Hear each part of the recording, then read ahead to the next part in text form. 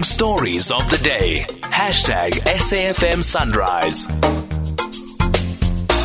10 after 7, good morning. Well, day 2 this morning of the AGOA Africa Summit, the summit that sees top US trade representatives meeting with leaders from our continent to discuss the African Growth and Opportunity Act. It sees our products being allowed into the US with no tariffs. Business Day reporting this morning that African leaders, including our government, are pushing to change the review system for AGOA. So countries would only be reviewed or renewed every 3 years rather than every year, because that would create more certainty. Well, let's speak now to the SABC's International Affairs Editor, Sophie Mokoena. Sophie, good morning.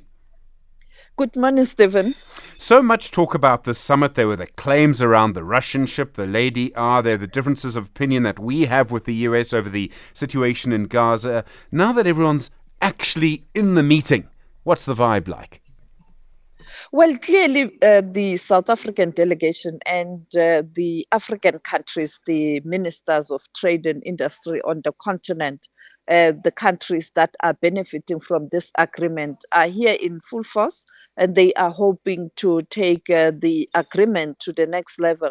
One, the argument that it should be 20 years, not 10 years, but this matter will have to be put before the Congress.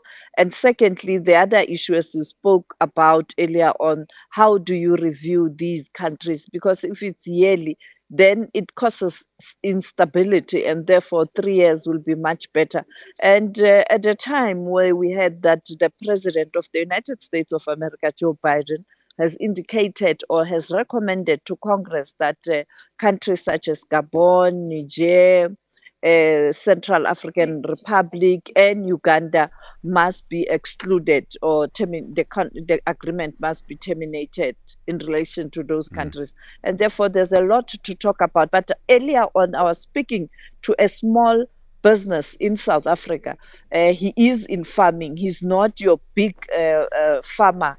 And he was complaining that this agreement, it does benefit commercial farmers only, not those who are entering the sector, and therefore they feel that it must be looked at. And we know that the 20 years agreement relates to how do you take small business on board, or those who are your startups. So for the United States, AGOA is something, it's a sort of gift the way they see it. It's a use of economic power. They give us access to their markets.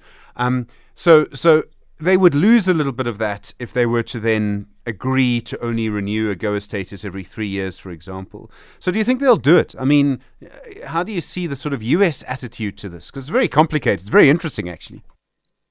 Well, you know that last year, the Secretary of State, Antony Blinken, when he was in the country, he launched a program and a campaign to revive the relations between the United States of America and Africa. You know that during the Donald Trump's tenure, the relation was very, very, very cool. And therefore, if they want to really strengthen the relationship with Africa, they will have to take into consideration proposals from Africa, and that will give them a leeway to negotiate a better relationship.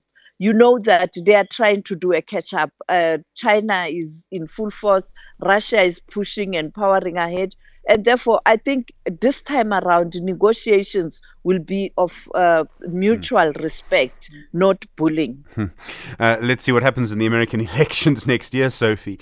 We know AGOA is important for our country. I mean, you talk to people who make cars in the Eastern Cape, and they'll tell you AGOA is important to them. It must be very important to other African countries as well. Does it make a big difference to their economies? Very important. I mean, this week we spoke to the Minister of Trade and Industry in Lesotho.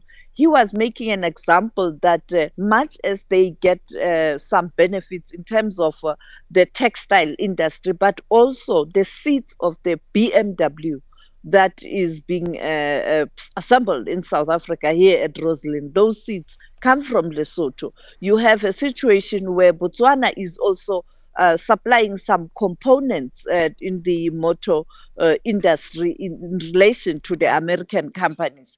And it is not this only story, and other countries as well.